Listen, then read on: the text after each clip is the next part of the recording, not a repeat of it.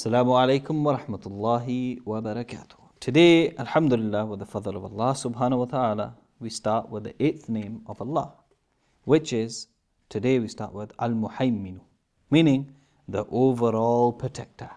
Allah is the protector. The protector of who? Who is Allah the protector of? Allah says in the Holy Quran, He is the King, the All-Holy and All-Peaceable, the All-Faithful and All-Preserver.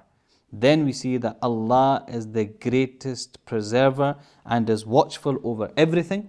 Is watchful over everything, and there is no creature that crawls, but He takes it by the forelock.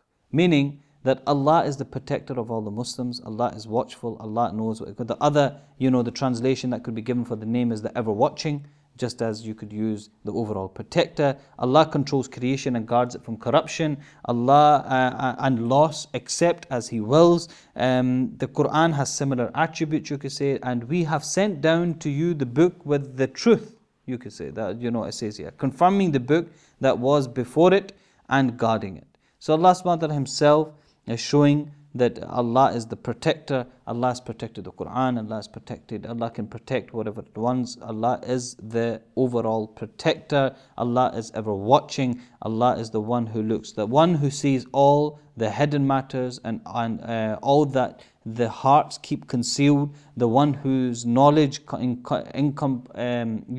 excels everything. Allah sees everything. Allah knows everything. So from this name Al-Muhayminu, we see that Allah is ever watching, Allah is the overall protector. So this name can be used for, you could say, blessings, for Allah to protect you, for Allah to grant you the ability to start to recognize that Allah is watching, and you start to read Ya Muhayminu as many times as you can. And then the dua to go with this is Rabbi inni lima anzalta ilayya min khairin fakir.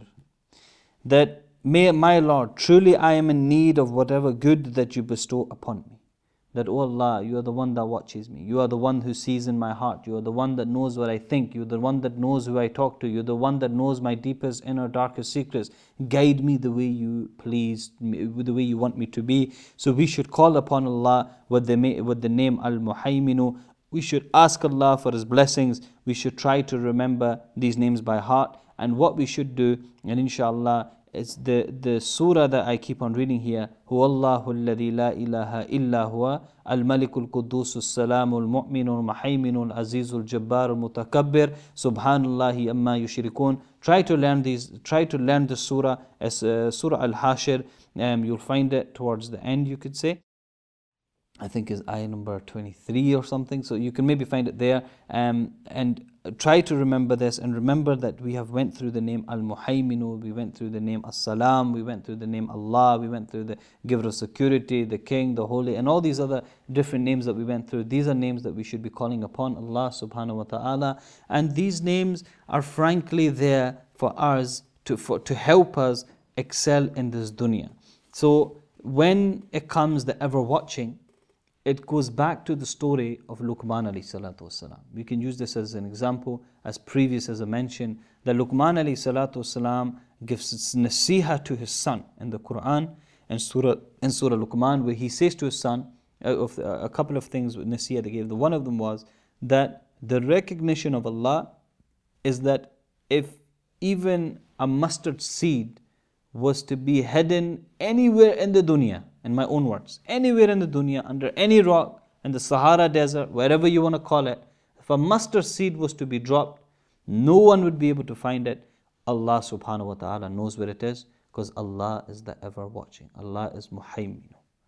So for us to understand the name is very, very important, and may Allah subhanahu wa ta'ala give us the comfort us in ways nobody else can. So may Allah subhanahu wa ta'ala comfort in ways that nobody else can. Jazakumullah khair. Assalamu alaikum wa rahmatullahi wa barakatuh. Hayya ala al-falah.